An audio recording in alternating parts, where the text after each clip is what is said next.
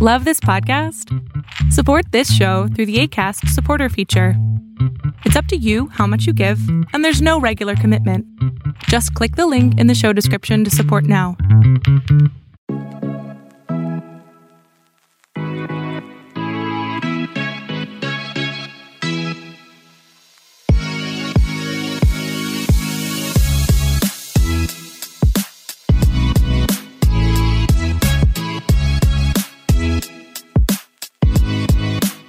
Hello, everybody. We welcome you into another edition of Inside Boxing Live, the first show of 2022. I am your host, Dan Canobio. Got a big one planned for you today, a twofer. We got two guests coming to you first. You know him, Hall of Famer, the 2021 Hall of Famer, Roy Jones Jr., 10-time world champion over 4 divisions, the only man to go from middleweight to heavyweight and win belts along the way. A great conversation with Captain Hook, Roy Jones, and also on the show, Brian Campbell. You know him from Showtime Boxing. He is the newest addition to the ShoBox commentating team. They return this Friday night over in Florida. So we'll get Brian's thoughts on ShoBox, with his thoughts on Showtime Boxing's 2022, and some fun a look ahead. Also, we'll look back to this past weekend as well, but also look ahead to 2022's 3 storylines that we want to see play out for this upcoming year. 2021 is in the rear view. It was an absolutely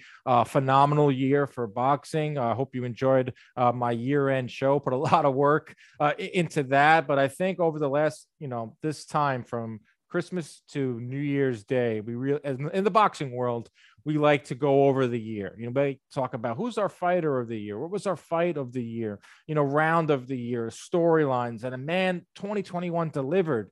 Let's hope that 2022 delivers too. And it was off to a weird and wild start this past weekend over on Fox on PBC pay-per-view. Charles Martin, Luis Ortiz headlined it, but it started at 5 p.m. Eastern over on Fox, and we saw 2 good fights there. Heavyweights with Piro and Bruzone, and then Frank Martin at lightweight, who I think is going to be a force, dropped and stopped in El Duno. But then we got to the main event, or the main portion of the night, the pay-per-view portion. And man, was that wild, that first fight. Kaladze versus Faust, 5 minutes. It didn't even get out of the second round. 5 knockdowns. Kaladze went down 3 times. Faust went down twice. Faust survives. He picks up the win. Kaladze shoves or pushes the referee, Samuel Burgos. He's going to get a fine and a suspension. That fight was nuts. And it was at that moment, the people that bought this pay-per-view, who may have been on the fence, $40, were like, I think it was worth it. Then we saw some up and down stuff. That's what you're going to get when you put on the heavyweights. I mean, we saw this back in the day, Cedric Kushner. Remember his heavyweight explosion? You're either going to get stuff like Kaladze and Faust, which doesn't happen every day, but stuff of that ilk, big knockouts, heavyweights, knockdowns. You're going to get all that. Or you're going to get what you saw with Gerald Washington and Deramezin, and what you're going to get with Frank Sanchez and Christian Hammer. Not exciting fights. Less 30 punches around from each guy. Christian Hammer tied a CompuBox record for least amount of punches landed in a 10-round fight. He landed 24 against Frank Sanchez. I don't understand Frank Sanchez's game plan in that fight. He had a guy on short notice. A lot of eyeballs watching this pay-per-view. He could have went out and made a statement. Instead, he threw 1 punch at a time. So it's a little puzzling sometimes with the heavyweights, but I thought it was like bookended well. First fight of the night was fun, Kaladze and Faust. And then the main event, Luis Ortiz and Charles Martin for 6 rounds, lived up to, I wouldn't say the hype, because there wasn't a lot of hype around it, but it was fun. I mean, it was a close fight. Ortiz went down twice early. One of them was on a jab. His legs did not look good. But then once he found his legs, he started to hold his own a little bit, fire off that jab from the southpaw stance, and then land a bomb. And boy, did he ever land a bomb. Jeez. I mean, that shot landed on Martin, put him on, he was out on his feet. That was Charles Martin. The fight ends. The refereeing was atrocious. Jim Santori Jr., I mean, what were you doing, man? Why were you so far back? If you take a look at the replay, when Ortiz lands that shot on Martin, the referee is nowhere to be found. He's in the other corner. He rushes in finally once Ortiz throws 13 more shots on Martin, who was either clearly out on his feet. So that fight either should have been waved off or Martin should have got a 10 count. He didn't even get a 10 count. His arm gets up, ends up tangled up in the ropes. He gets out of that, doesn't get the 10 count, gets pummeled, and the fight's over. It was a strange weekend, strange night of fights, but that's what you tune in for when you're a boxing fan. You want that theater of the unexpected. So now Luis Ortiz at 42, quote unquote, will look to go further. I know he's an IBF. He's high ranked up in the IBF. I don't think he gets Wilder or Fury. Would like to see him fight Andy Ruiz. Charles Martin, I thought, if it's possible, came out looking good in a loss. I mean, you say that all the time, but I actually mean it in this one. I want to see Charles Martin fight like a Deontay Wilder or Charles Martin fight maybe like a Johnny Rice who stole the show with his post-fight interview. So a fun night over on PBC on Fox. Looking ahead to this weekend, like you said, ShoBox returns. The combined records of the ShoBox fighters this weekend, 81-0. There is no main card on Saturday night. January is a little lean. The BBOC over in the UK has canceled all cards for January. So Chris Eubank versus Liam Williams postponed yet again. You're getting one fight a weekend. Next weekend, January 15th, we're going to see at light heavyweight, Joe Smith. Of course, I don't know why his name is escaping me, but Joe Smith returns next week. Then you got Gary Russell and Mark Magsago. So the January is a little lean, but we're going to keep you busy here on Inside Boxing Live. Up next, the legend, Mr. Roy Jones Jr.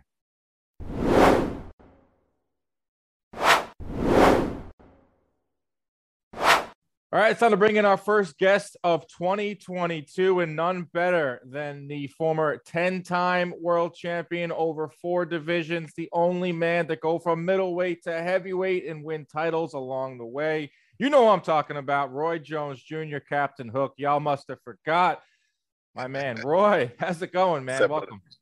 Thank you. I'm doing good, but how you doing? I'm doing good. And when we set up this interview, we were texting back and forth, and you told me that you're up every day at 7 a.m. And I was like, damn. I was like, what's the daily regimen looking like for Roy Jones these days? Well, I raise roosters, so my roosters start crowing about 5:45. So I get up early in the morning because the rooster's crowing, and the rooster crow is the first sign that God has blessed me with another day.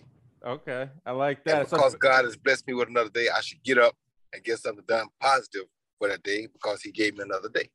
Like that. It's better than an alarm clock, right? Of course, it's a natural alarm clock. I need that in New York City. I got sirens here. I got people fighting in the streets. I mean, that's like a abnormal alarm clock for here in New York City. But big year for you coming up, Roy. How does it feel? I mean, it was inevitable, but how did it feel to get that phone call and now you have Hall of Famer next to your name? That was one of the best feelings ever because every athlete wants to become a Hall of Famer, whatever respective sport that he's in. So to become a Hall of Famer is one of the biggest accomplishments of all time. And to get that phone call was unexpected because I didn't think my time was up yet. So they surprised me. But I was very delighted to hear. Another blessing from God. Yeah, because you kept fighting, Roy. They didn't know when your career was finally over, right? Yeah, and I still will, so it might not still be over yet. I may be the first Hall of Famer with a fight. That could be allowed. See, other sports, it's pretty cut and dry. Like Derek Jeter, he retired in 2014. They waited the 5 years or whatever, and then he gets in the Hall. The thing with boxing is these guys like you love to fight. So yeah, you can't, who knows when you hang them up. Just never know. How about the speech? Have you thought about the speech? Are you going to freestyle? You have notes? I mean, it's going to be pretty epic. A lot of fans are going to be waiting to hear what you have to say. Yeah, I usually freestyle all my speeches because it comes from the heart. So I'm sure this won't be no different. Yeah, that's going to be a pretty epic day in Canastota. It's like, I think they're combining like 2 or 3 classes, getting in with Andre Ward, Klitschko, Mayweather, Cotto, so many big names. James Toney, one of your former foes. Yep. You guys are close now? What's up at you and James Toney? We all cool. I mean, nobody's never close, but we cool. I mean, yeah. We don't have no beef. I mean, it's all good because we had to have one another to become Hall of Famers. So yeah. Oh, I saw you posted something with Tarver. I saw it on Instagram. You say, "Don't be surprised." That's happy. I'm happy to see that. I mean, what's going on with Mason the Line Dixon, Antonio Tarver? They got a thing down in Florida called Pro Box, TV that they're trying to start, and they're trying to get us to commentate for it. So it's possible that it may happen, but nothing for sure yet, but it's very possible. Do you miss broadcasting? No, I don't really miss it. I enjoy it because I love being able to associate with the fans and to be able to help the fans understand what really goes on in boxing. But I mean, I don't miss it, but I mean, it is kind of fun. When did you know, like, man, this is something I'm A, good at, and B, like, could be the next part of my career? Because I know that you filled in a lot while you were fighting. A lot of fighters do that now. But when did you realize, this is something I can do for like the next 10, 15 years of my life? About the second time I did what I said, I realized I had a good rapport with being able to actually explain to people in layman's terms. Those are the types that worked out perfectly. What did you learn from Jim Lampley? I learned that Jim Lampley is one of a kind, that you don't ever try to be like Jim Lampley, because Jim Lampley has a photographic memory. Jim Lampley can read a page one time and recite that whole page over and over again for you 10 times again after reading it just one time. So you don't want to try to be what Jim Lampley is. You do what you do, and you let Jim do what Jim does, because Jim is the best at what he does. He's unbelievable. I mean, growing up in the HBO boxing family with CompuBox and being able to watch you guys work and just being around Lampley for the rehearsals and just, you're right, being able to memorize stuff. I mean, that's not what you had to do, but I'm sure you did learn stuff from him. And how about from Larry? Larry kind of just speaks his mind, which allowed me to also speak my mind, because you learn from Larry that you don't have to get on there and be somebody that you're not. You get on there, you be yourself. Even if yourself may seem crazy to some people or to you, you still got to project who you are. And that's what Larry did. Do you think that's missing today? And not just in boxing broadcasting, but just like, there's not many of Larry's around anymore. Maybe Charles Barkley speaks his mind. Tim Bradley, I feel like, is a guy that speaks his mind. Do you feel like that's missing today in the boxing broadcasting world? Yes, missing, because people are so afraid to make mistakes now. You know what I mean? It's like the world's got to a place where good is bad and bad is good. So you don't know what to say anymore, because, and like I said, I don't know how long I'll last, because I'm going to speak my mind. You feel me? So like, I may last, I may not, but I don't really care, because if I ain't speaking my mind, then I'm not being me. I'm not a robot, so I got to be me. So if I'm going to be on TV, I'm going to speak my mind. Well, that's why fans loved you, because you did speak. That's why everyone loved that broadcast, because it was just so raw. And you had this unbelievable ability to like predict things before they happened. Like, first, I always was watching a fight with you, calling it. And like the first 30 seconds of the first round, you picked up on something and you're like, oh, this is what's going to happen next. And then it ended up happening next. I mean, that's an unbelievable ability. That's like, I mean, Tony Romo gets credit for doing that now, but I was like, damn, Roy has been doing this well before Tony Romo. Exactly. Roy knows his craft.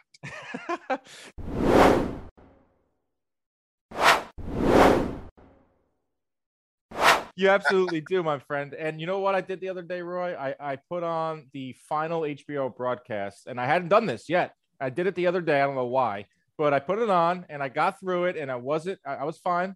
And it got to the end when it was you, Max, and Jim, and you gave your final remarks. And I absolutely lost it, Roy, when you brought up Artie Curry, a guy that I got to know a little bit as a kid, and was a very dear, close friend of yours. And people out there that don't know Artie Curry, you should look him up. He was a former, he started off in the mailroom at HBO, worked his way up to an executive level, was pretty much the liaison between the fighter and the network, a role now that every promotion has. And I'm telling you, man, I know that you think of Artie every day. Will he be in your speech? And what can you tell the fans about a guy that many don't know, Artie Curry? I definitely would try to have him in my speech. And what I got to tell the fans is that Artie Curry was like the best thing that ever happened to me as far as HBO and broadcasting goes, because Artie Curry always, his favorite words were keep it real. And Artie Curry always kept it real. You don't get no better than that. So when you have a business where you have a lot of people who are business-minded people, you find a jewel in there somewhere, an angel that actually cares about people, not just about the business of what's going on. That was Artie Curry. Yeah, you know what's funny is that I'm one of five. I have three brothers and a sister, and every time I saw him, he would sing the Brady Bunch theme song to us. But he would interject like our names, and like as a kid, like you can't forget that. And he left an impression on me as a kid, so I can imagine what he was like for you. in other fighters, but man, I lost it. I got very emotional when you brought up Artie and so many of those people we lost from the HBO boxing world. But I don't want to get too emotional because I'll start breaking down again. But last year you fought Mike Tyson, obviously, and that was a big moment. What did you feel like the next day or the next week? What did your body feel like? I feel like a horse had been kicking me in my chest all night. You feel me? My body was sore as heck for a little while, you know. So I was in bed. I was cool because I was in pretty good shape for it, but my body was hurting for a couple of days. By 2 days, my ribs felt like they had been kicked on by a horse. He was hammering to the. He was like, he didn't hit you a lot, but a few shots. He went to the body like a lot.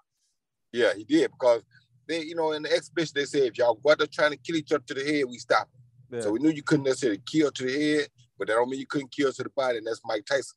So he's gonna definitely try to kill your ribs. So if he can take you out with a body shot, he's gonna do it. And the first time he threw one, I was like, okay, this Mike is still Mike. I got it. So that's what it was. Did you like that whole experience? It was obviously amazing. I mean, the whole world stopped to watch it, and I'm glad that, you know, it was all about Mike. This. He's a big star, but I was happy that fans were able to look back and be like, "Wow, Roy was a damn legend." And like, it was fitting that you were the other person in the ring and that night, another legend, two guys. That whole experience, was it amazing? It was one of the most amazing experiences of my life, because I always wanted to get in the ring with Mike back in my prime. And it didn't happen. So for it to happen now was crazy. And because of the pandemic, people were looking and starving for something to happen because people were stuck at home. So you couldn't turn it down, though it turned to be a bad situation. As far as, you know, the payment and all that went, it still was a great situation for the people. So I kept it because of the situation with the people. I knew people were starving for entertainment. So you had to give it to them. Yeah, you're an entertainer. That's for sure. Yeah. You know, so many eyeballs were watching. It was one of the most watched fights of 2020. It was a pretty wild night, but you said you wanted to fight him in your prime. Was there ever, like, how close were you to fighting him? I think after you beat Ruiz, there was like a lot of talk about it, right? Yeah, after I beat Ruiz, the only person I wanted to fight at the heavyweight division would have been Mike Tyson. If it wasn't Mike Tyson, I didn't want to fight him as a heavyweight, because in my mind, I still had to go down and recapture the light heavyweight title, which I did that too. So what happened? I mean, obviously, it's revisionist history now, but how close did it actually become to happening? It didn't really get close because Mike said he was doing boxing. He really wasn't into boxing no more, so it wasn't going to happen. When he said that, I kind of wrote it off and went on my other way. I don't never want to fight nobody that don't want to fight me. You feel me? Right. So if a person tells me I'm really not into it, then I walk away. I'm not that guy. I'm not a thirsty guy who just want to fight people just because it's money or just because it's an opportunity. No, I want to fight you if you want to fight me. If you don't want to fight me, then I don't want to fight, because I want you to be at your best, or don't worry about it. Yeah, that would have been, still in 2003, that would have been huge, especially coming off that heavyweight title. Is that the biggest accomplishment of your life? What is the biggest accomplishment of your fighting career? That was the biggest accomplishment of my fighting career. Nobody has ever turned professional as a junior middleweight and became heavyweight champion of the world. Never in the history of the sport. So when they talk about pound for pound, they can talk all that craziness, but nobody ever turned professional as a junior middleweight and became heavyweight champion of the world. That's so right. Tell me who the best pound for pound is.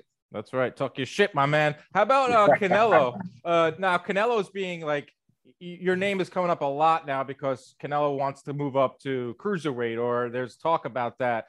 He didn't even actually want to do it. It was his trainer that came up with the idea, Eddie Reynoso. And, you know, a lot of people are bringing up, oh, Roy did this. He went up to heavyweight and then went back down to lightweight. You know, first of all, what did you think when you heard that Canelo is thinking about going to cruiserweight?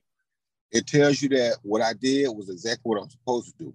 You're supposed to go out and try to take the bar and set the bar even higher. And I took the bar and set the bar even higher. So now it makes other people go out and give them something to reach for. If you don't give them nothing to reach for, then you haven't done anything.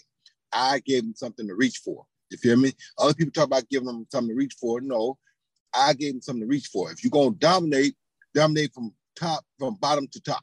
Don't dominate just where you at. Dominate all the way up. Go show that you really are dominant. Dominate weight class after weight class after weight class. That proves that you're not just dominant in your weight class, but you're dominant in the game. I dominated the game.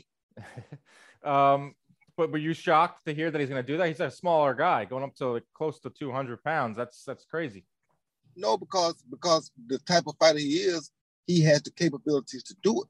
I wouldn't advise everybody to do that, but there are sometimes guys who come along that are special. Mm-hmm. Special guys can do special things. Special guys, we expect to see special things from. You understand me? If you're not special, then phone disconnected. Then we don't expect to see nothing special from you. But if you're special, then we want to see special things. If you're special and you're not doing special things, then what are you doing? So for me, it's like I was special. So I always try to give you special things. Yeah. Now, in terms of him going up to cruiser, let's say he comes into that ring, and let's say he does it. He comes into that ring at like 190. Going back down is the hard part. That's what you did, right? You said that it was tough, right? Going from heavyweight back down to 175 to fight Tarver. What would you recommend to him if he does go back down to 175, or I don't think 168? I mean, even if he does that, that's a huge disparity in weight. I mean, what would you recommend to him, being that you did this before? Depends on how much muscle he puts on. Don't go back to 68 for sure. Yeah. Especially if you go to 200. Now, if you go to 190, you might go at 168. But if you go to 200, forget about 68 for a while. Go back to 175, maybe then give your body like two years or a year or so to rest from that drop in weight. Then you come back and fight. Mm-hmm. Yeah, that's the thing. But would you say, if you could do it all over again, would you do that after the Ruiz fight? Go back to Tarver? No. I beat Tarver the first time. Yeah, you beat him the second time. And I beat him the first time. Right. So I realized that after I beat him, my body has been depleted because it took all heart to beat him in that first fight. Mm-hmm. So stop, let your body get itself back together. Right. Then come back and fight.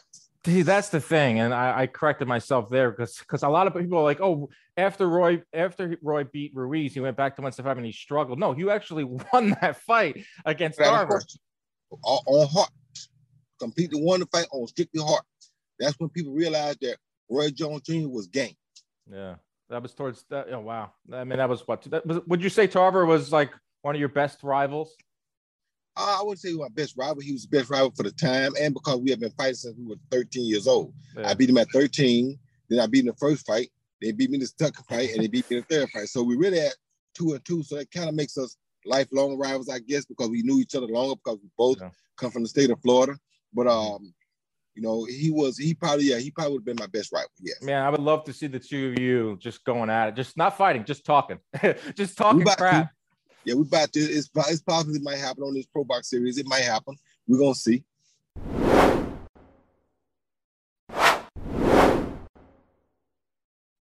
That's awesome. Do you still have a desire to call fights at like the highest level, or networks reaching out?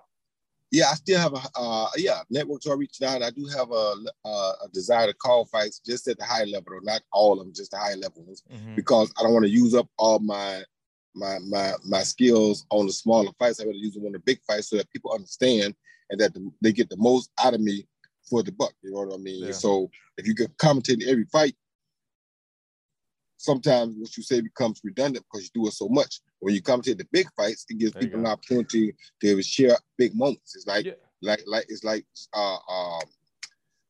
how Cosell didn't call every fight; he called a big fight. That's true. You know it's a big fight when Roy's there. I mean, you were there for AJ and Usyk, right? Exactly. They don't call it. When you see Michael Buffy, you know it's a big fight. Absolutely. Man, the fans really miss those HBO days. Let me get some from the fans. Speaking of the fans, I got some fan questions here. Nothing But Boxing wants to know, what is the one thing you change about your style, if anything? I wouldn't change nothing about my style. They couldn't beat me in my prime with my style. My style was unbeatable in my prime. I was the first person to go a whole round without getting hit. There you go. I mean, that was us. I mean, we were the ones counting that. You feel me? But they'll tell you that everybody else is a better defensive fighter. How? Well, I'm the first one to go a full round, a whole 3 minutes with another fighter who is a great fighter, Vinny Pazienza, and not get hit a whole round. Yeah. But instead of telling you about how good all these other people are defensively and offensively, but who did it better? Nobody. When you go look at the highlights right now, if you put your 5-year-old son in front of the computer and start showing him highlights, he gonna want to see Roy Jones again. He gonna want to see Muhammad Ali again. He gonna want to see Mike Tyson again, and he probably gonna want to see Prince Nassim Hamed again. Yeah. And if he's lucky, if he's seasoned, he'll want to see the Drunken Master again. Dude, I got goosebumps just hearing that, because when you bring it, it's true. I mean, you had a 21 fight stretch from the first Hopkins fight to Ruiz, and we crunched the numbers. 18-1, 20-1, 18 knockouts, You're landing 54% of your power shots, Roy. Your opponents were only landing 27%. I mean, you're not going to see a better stretch than that. And I think fans, I mean, I go on Twitter all the time and I see it all the time.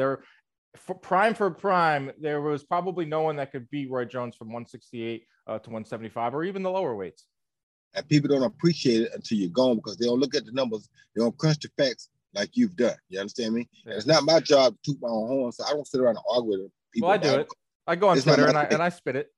And I appreciate that, but it's not my thing to argue because God knows. As long as God knows, that I can't worry about nothing. God knows what I do. We got to start doing that more, though, Roy. We got to start appreciating people while they're still here. You know, John Madden just passed away, and that special they did for him was amazing, where he sat down and he was able to hit the people that his loved ones and friends were able to say things directly to him. You know, obviously he ended up passing away just a few days later, but I think we need to start appreciating people while they're still here, right?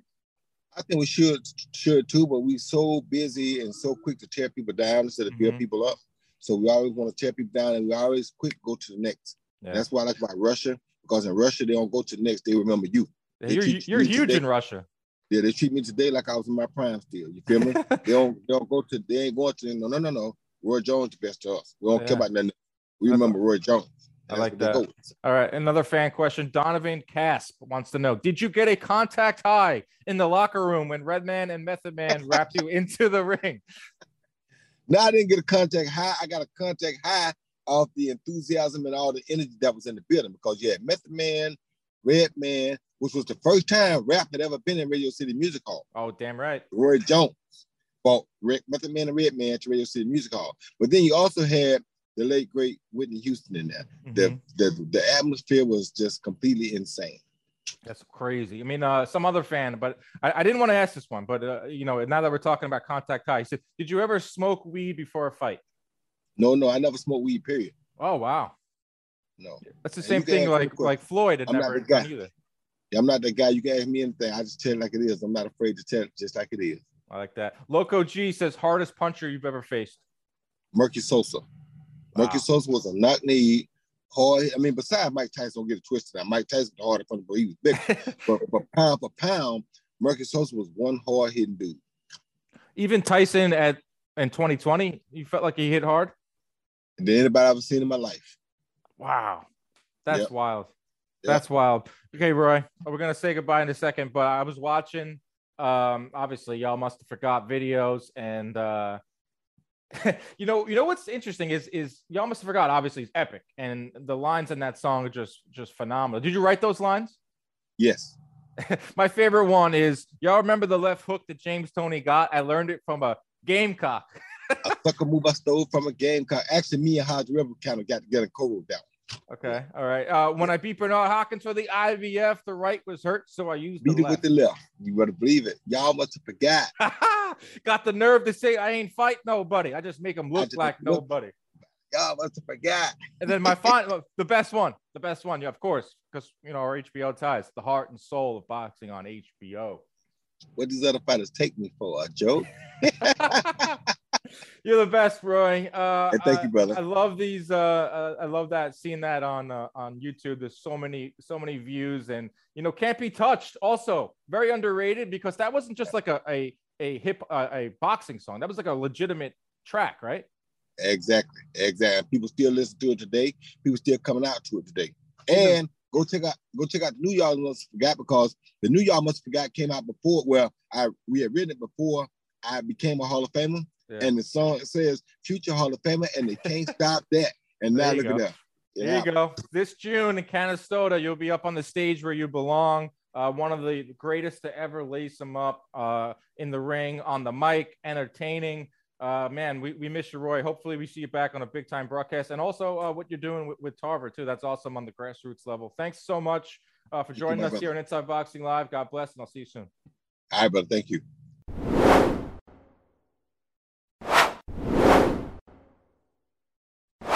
Okay, let's bring in guest number 2 this week on Inside Boxing Live. If you have a job in boxing, Brian Campbell's going to take it. He's on the call this week. Showtime Boxing has a new analyst. It's Brian Campbell, and he's here with us. How you doing, Brian? Happy New Year. You taking anyone else's job so far?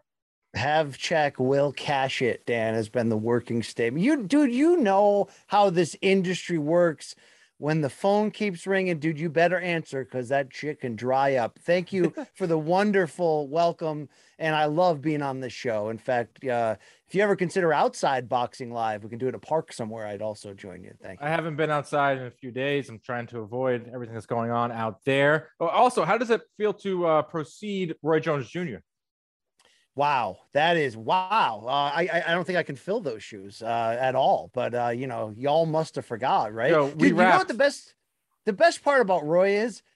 In his rap, by the way, seriously, for an athlete like Celebrity Crossover, he's one of the better rappers in history. But he believes in his craft as a musician and a rap. Like he thinks he's changing the world with what he's doing. And by the way, I believe in that spirit. You got to come with that energy. So I respect that. Yeah, y'all must have forgot 2 was out. He wanted to remind everyone that. It came out before he got in the Hall of Fame, but he did drop like a Nostradamus type of prediction saying that he would get in the Hall of Fame. We rapped a little bit too. I started off some lines, he finished them. It was pretty epic. So it's only downhill from here, but I am happy for you. I am happy for you, Brian.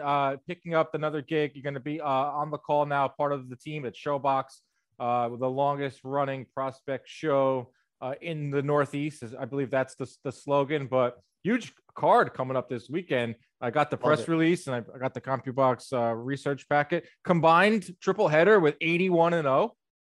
You can't beat that. That's the spirit of what Showbox is, right? Matching prospect stuff.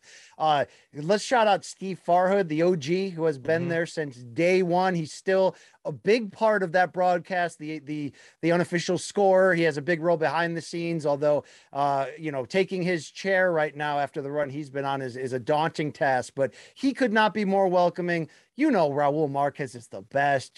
Barry Tompkins is the OG. Dude, how good is the reputation of this announce crew to join that? The real ones, the angry hardcore fans who hate everything, they love some Showbox. So I am overjoyed to be part of that. Yes, there is a large contingent of hardcores that they love Showbox because it's for the hardcore and it's for to see the up and comers too. They've had so many champions have fought on Showbox. It is like the proving ground. Like Errol Spence has fought on there. I'm drawing a blank for some of the other guys. Andre Ward, right? I mean, come on, so many. Tyson Fury, come across the board. It's great. You go. So that's good. That's great. You're going to be heading down to Florida next this week. Yeah, later this week, 6 unbeaten fighters on the card. Go, Orlando Friday night should be a great time. Showbox they tend to deliver, Dan. Okay, they tend to deliver action. They do. So well, Showtime was my 2021 Network of the Year. Prestigious award. I believe that they gave you a little bit of everything last year. I mean, you work for the company, but I know you're probably going to agree with me. But if you take a look at it, I don't have a dog in the race, but I mean, they gave you a little bit of everything. There was that 122 pound, the commitment to 122. There was unifications at 154 on regular Showtime. They gave you a Canelo pay-per-view at Gervonta Davis. Yes, some people are upset that those were pay-per-views, but they were usually had strong cards. You got a little bit of Jake Paul, you got a Logan Paul, and they have Showbox. So, I mean, really, I feel like this is an infomercial for Showtime, but they had a good year. They had a great year. It was consistent too. It wasn't hit or miss, high or low. It was pretty consistent across the board. And, just the following the Nonito Donaire storyline was great to watch as well. So it gave you a lot. And Castaño Charlo, I think we're going to get it the second time. That was great theater as well this year. And also they gave you another platform, Morning Combat, right? They did. They fill my inbox with checks and opportunities, and I'm thankful for it. The highlight of my 2021 was joining you on that Morning Combat show. I've got a nice bump, a Morning Combat bump, picked up some new followers, a lot of like-minded individuals that like fart jokes. So I'm happy for that. I'm happy about that. That's great. Well, the rejects will unite. We now have a space for it. It's great. Yeah. Did you check out the fights this past weekend that we saw? The heavyweight explosion that we saw, the Fox pay-per-view with Charles Martin and Luis Ortiz? I did because, I'm a degenerate like all of us who did. Mm-hmm. And I say that because we got to be fair, Dan. And if this was a Showtime pay-per-view card, I try my best to say the same thing as politely as possible. It was one of the farthest reaches I've ever seen to make a card a pay-per-view card. Yet, dude, it kind of delivered. I'm not saying it doesn't justify it, but we got a lot of wackiness. We got action. We got, Sweet Baby Ray. We got Canelo in pajamas. We got a lot of stuff worth sort of, checking out and talking about. So heavyweights tend to deliver. Shout out to PBC on Fox for giving that platform, even if it was a costly one.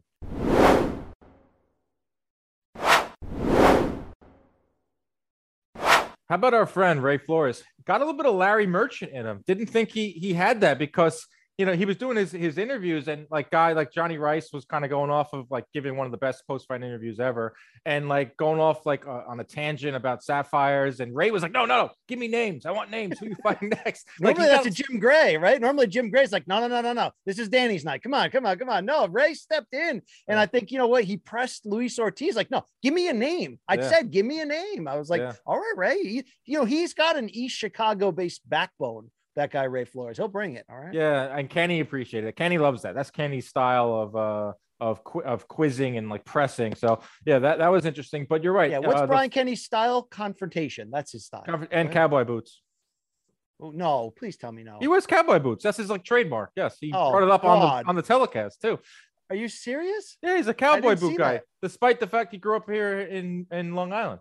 Oh boy. I gotta have a talk with him. I thought, when he scored Bradley Pacquiao 1 for Tim, I thought that was his low moment. But didn't you? Or when that wasn't one of your worst scorecards, right? You had it for Pacquiao. I don't know why I've become a questionable scorer in my old age. Good dude, you could make a case for Thurman over Pacquiao 115 and 113. No, I was talking about Bradley over Pacquiao. No, I'm not one of those truthers. Oh, I'm saying, if you've been around long enough, I say this all the time, if you're on Twitter long enough putting out takes, eventually you're going to have a crappy take and people are going to dunk on you. If you put out enough scorecards like you do, if you're in the game, you're willing to put your scorecard out there. Some aren't. Eventually you're going to have a bad night. You got to take the L. Look, I was wrong. Austin Trout didn't beat Canelo. In hindsight, I was wrong. Okay. All right. What happened? Yeah, no, he didn't. You're right. Yeah, but going back to that heavyweight night, the first fight, I'm putting together my fastest 2 minutes, and I just went through it again. 5 knockdowns. That was your ultimate barroom brawl. 2 kind of washed heavyweights, Kalaze and Faust. 5 knockdowns in less than 5 minutes. I mean, they just traded shots. That started off the pay-per-view. I think if you bought the pay-per-view, yes, the subsequent fights were not good. You could fast forward through those so you got to the main event. But that first fight, you're like, all right, this was worth $40. Yeah, the swings and momentum, which is what we love as boxing fans, was insane in that fight. And then even the referee caught a little right hand of the chin there. That's going to cost him. Yeah, Burgos, he got shoved. Someone went after me on Twitter. That wasn't a shove. Give me a break. I'm like, dude, you cannot put your hands on the ref. You put your hand on the ref, you're getting a suspension. You're getting a fine. That's just is what it is. Yeah, Jack Tunney's coming after you in the WWF in the 1980s if that happens. All right. All right, let's go to the main event. Obviously, Luis Ortiz came out on top. He didn't look great. I thought in a weird way that Charles Martin looked better in a loss. I want to see Martin more than I want to see Ortiz, mostly because I just don't think Ortiz has the legs anymore. I think he's going to get badly hurt. Obviously, his daughter and that storyline is admirable, and he wants to continue fighting because he wants these paychecks. He's got himself in a position as an eliminator if you follow along with that. But I don't want to see him get iced. I think that happens if he fights any of the top guys. Who would you like to see Luis Ortiz fight next? I think Andy Ruiz is the fight to make, and it makes sense within the PBC on Fox sort of silo. Fox's commitment to the heavyweight division has been large. I didn't think Areola versus Ruiz should have been a pay-per-view fight, yet that one delivered excitement as well. And I think that's the fight to make with Luis Ortiz. I think the good news is, whether you believe he's 43 or 58, the opinions vary. He still can box, meaning he's still defensively responsible to a large degree, and he's big with big time fight ending power, which you saw, but the legs are slowing down a lot. And I think what was most concerning was getting dropped by jabs, essentially. He did not respond well to that. Kudos to him for finishing strong. I even kind of like the WWE post-fight shove he gave Charles Martin, but you nailed something important.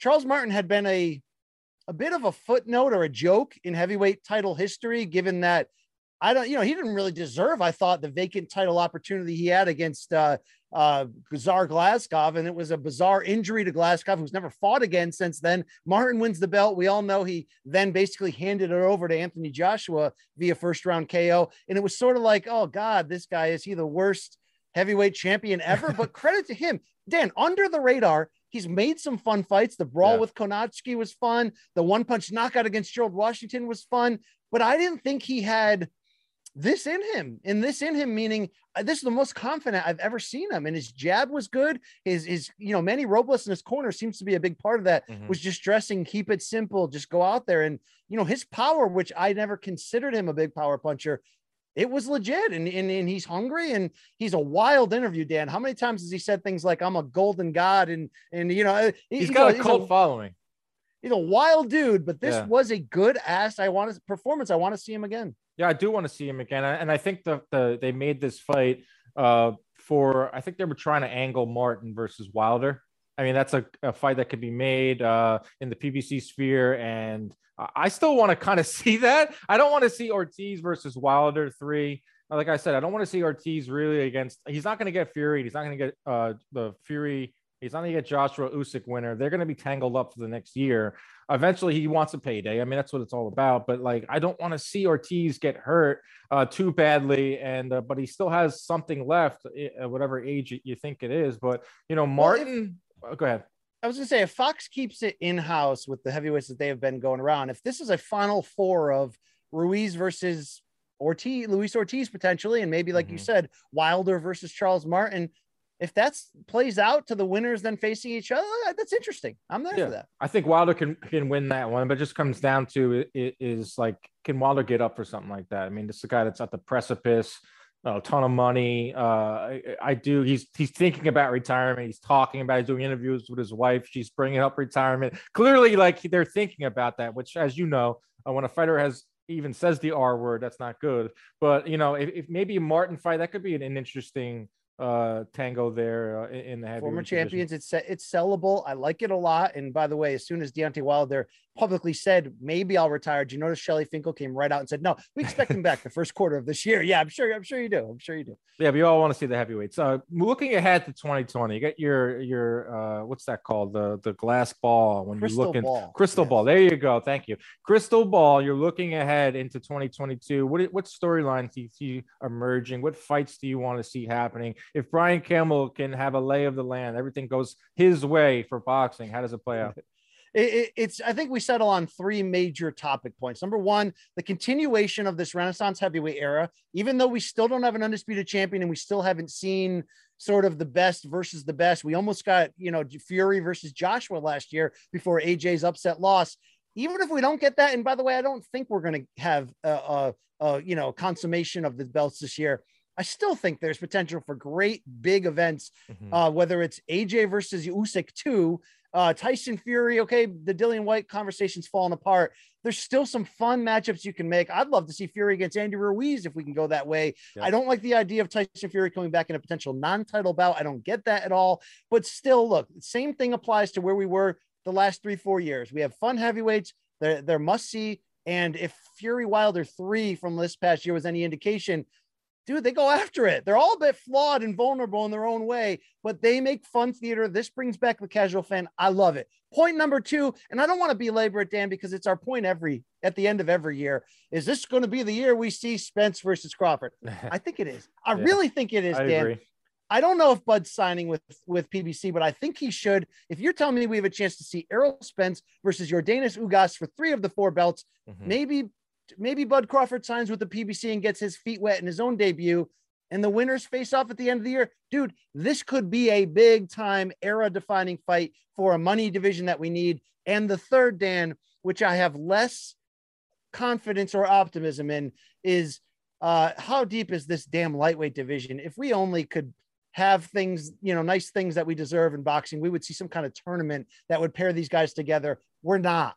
But if we could take the big 4, the 4 princes, as Karen Mulvaney calls them, whatever you want to call them, which of course is Devin Haney, Teofimo Lopez, Ryan Garcia, and Gervonta Davis, add in the current power player, George Kambosos, sprinkle in the potential of Shakur Stevenson, and Vasily Lomachenko, by the way, has not left the building. If those 6 or 7 fighters can make 2, 3, 4 fights against one another, I don't think we're going to see the fights I really want to see, which is like Gervonta versus Loma, Ryan Garcia versus Haney.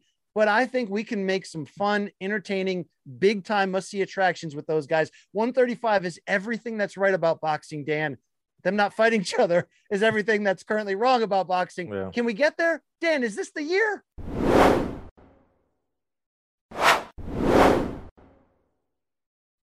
This is some good points, man. If everything happens like that, like the heavyweights just all keep fighting because they're at that level where they're just going to keep fighting each other. Spence Crawford, I think, has a very good chance of happening. It doesn't happen in 2022. Boxing has failed, and the expiration the expiration date is in some people's minds has already passed. And if it doesn't happen in 2022, it's completely washed, gone. They'll probably still end up fighting some way down the road, but won't have any pizzazz left in terms of primes. And then the lightweights, I agree, man. Like, there's so many of them now, and they're so interchangeable that if we get like 2 of the 8, I'll be pretty happy. And we don't know with Teofimo. I know did you mention Teofimo? Like, I did mention him. We don't know if he'll go to 140 or not. But yeah, the lightweight division right now is like kind of like the glamour division. Despite them all not fighting each other. What's the best matchup you could make there, Dan? I mentioned Gervonta versus Lomachenko. Yeah, I think if I had control, that's the one I want to see the most. Is there one you want to see more than others? That's my pick too. Not just to agree with you there, but I also do want to see the King Rai versus Gervonta, just from the event standpoint. I really think that could be just something special in that. I got to be in that arena. You got all of Gervonta Davis's fans, you got all of Ryan Garcia's fans, and what those two fan bases bring, and then the fight could go any way. I understand, like, Ryan Garcia hasn't been in there in a while, but man, he's got so much speed. Like speed and timing too. Like the speed, you can't like teach that, and that's so hard to defend. And imagine if Ryan Garcia drops Gervonta Davis, the scene that would do. One of the biggest laments of 2021 is that Ryan Garcia was unable to build on the momentum of that incredible Luke Campbell knockout win to open the year in which he got off the canvas. And people are like, are we looking at a modern day Terry Norris from the standpoint of like a guy who's so vulnerable yet so dangerous at the same time that eventually he's going to get splattered, but until that moment, he's coming to win, dude. I mean, the thing about Ryan Garcia is, and I think most of, women between the ages of 18 and 21 in the state of California have realized this, he's coming for you. When he shows up at a party, right? He comes there to do 2 things, right? Drink your beer and take your women. And he's like that in the ring, right? So the fact that, he's going to go after Gervonta or Devin Haney or whoever it is that he finally fights. And look, he wants Isaac Cruz as a comeback fight. I don't hate that. I don't hate that thing at all. I think Golden Boy hates it. I think they look at Isaac Cruz's skull and sees that skull breaks hands. And you got a guy, Ryan Garcia, who has a broken hand. It's interesting, man. It could be another big year. I want to, like, we've talked about this in the past too. It's like boxing needs to get off this like every other year being good and start the momentum. Like 2021 was massive year. Awesome year. Got every big fights all over the board, drama, you name it. Let's have that continue into 2022. I really hope for that. Brian Campbell, he'll be on the call. ShoBox, the next generation. I'm really excited for the new generation here. Don't get Star Trek to copyright. What the hell did I just? The next generation, the new generation. The new generation. Gordon Hall is going to come after me for that one. I appreciate you coming on the show. That is a wrap for this edition of Inside Boxing Live. For Brian Campbell, for Roy Jones, Captain Hook, I'm Dan Canobbio. We will see you next week.